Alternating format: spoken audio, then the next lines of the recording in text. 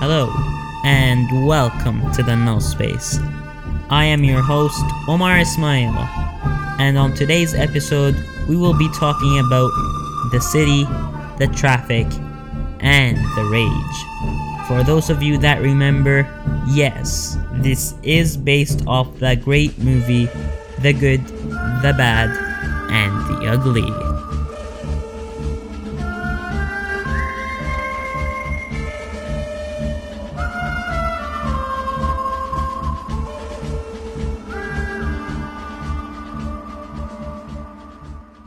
Let us start with a fluids lesson for all the nerds out there.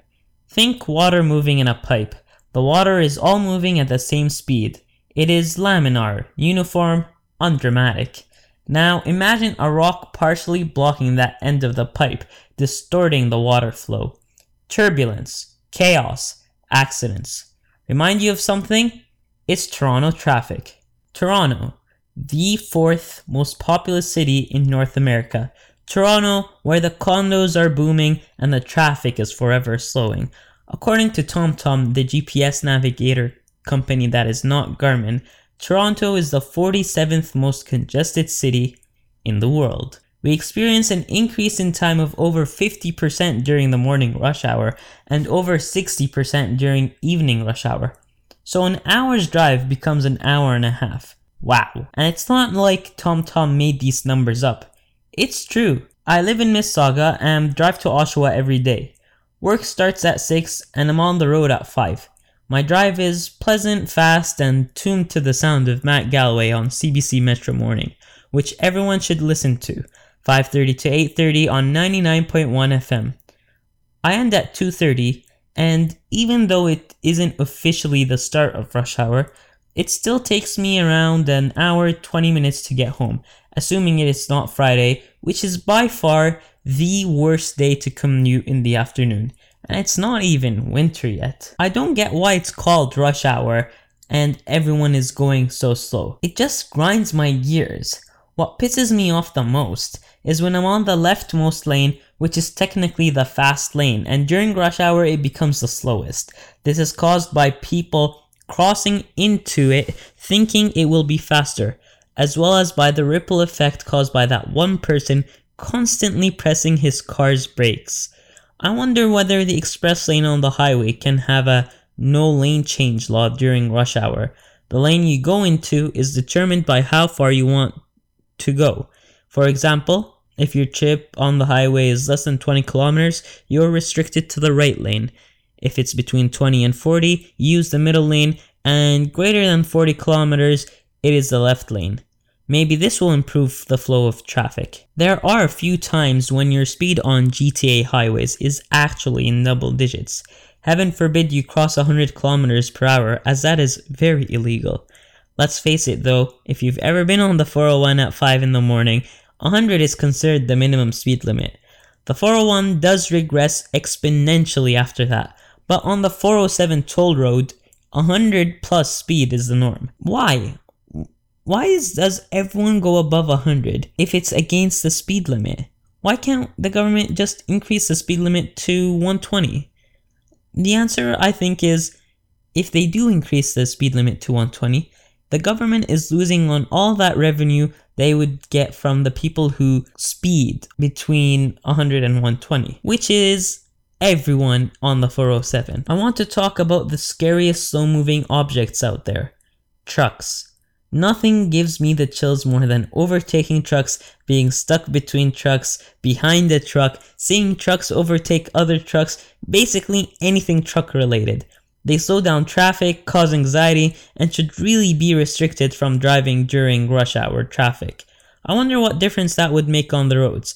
That or dedicating a lane for trucks only. Preferably one in the collectors and not the express because, express means as fast as possible. Instead of dedicating a lane for trucks, we instead dedicated a lane for cars that carry 3 or more people during the Pan Am Games, the dreaded HOV lanes. Instead of using HOVs, we should drop the V and put a T and go HOT, high occupancy toll. It's been implemented in the States to over 300 roads, yet we do not have a single one. It's basically an HOV 407 lane where transit buses, carpoolers, taxis, and green cars get to ride on for free, while riders that do not fall into that group get to enjoy such a lane at a price. In my opinion, an HOT lane is better than an HOV lane, as it would maximize the use of that lane on the highway, because nothing makes drivers more angry than being stuck in traffic and seeing an empty HOV lane they cannot get on. Before people start arguing that this is a luxury pass for the rich, remember, that's better than the road you are building for them with your tax money, that is the 407 East, which you will never ride on if you cannot afford it. In reality though, increasing the speed limit, having dedicated truck lanes, and HOT lanes only present band-aid solutions to congestion. A surgical approach requires less cars on the roads and more people on public transit. Maybe if public transit wasn't so inadequate, people would be inclined to use it more. Here are some transit facts. One subway carries 40,000 people per hour. That's equal to 20 lanes of highway. Let's look at street space occupied in downtown Toronto by one passenger. In a streetcar, that passenger takes 6 square feet. In a car, that's around 67 square feet. You see, taking more people off the car and into public transit reduces congestion, reduces travel times, and reduces headaches for everyone out there. In the end, you're happy, the guy beside you will be happy, and I'm sure everyone will be happy. But that relies on accessible public transit that could get you to work. For me, if there was an accessible public transit system that could get me to work, I would have taken it and sold the car. I would be saving money on insurance, fuel, 407 tolls, car maintenance, etc., etc. Now, if more people did that, we would be saving the environment as well as extinguishing a burning hole in our pockets. I used to think that the Metro Pass at $112 was a lot of money when I used to commute to school. But now, since I started working and using the car, I wish I still paid that $112 for a Metro Pass.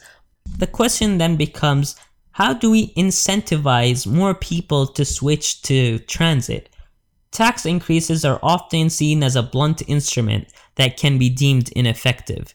Instead of taxing people, we should come up with more creative and incentivizing ideas to promote transit.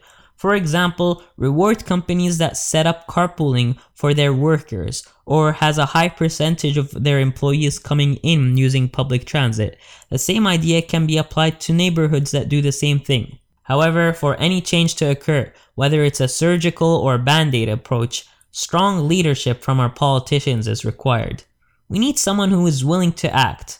The question is, do we have that someone in the city, in the province, or in the country? The problem with politicians these days is that they follow what is called politicians' logic, which is, we need an idea, here is an idea, let us do it.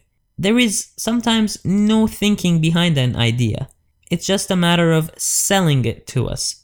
So let them know of your frustration about congestion. Maybe they don't know about it. Email them, call them, start a hashtag Let's Get Moving, or something of that sort. From the parking lot that is the 401, I'm Omar Ismail. See you soon on another episode of The No Space.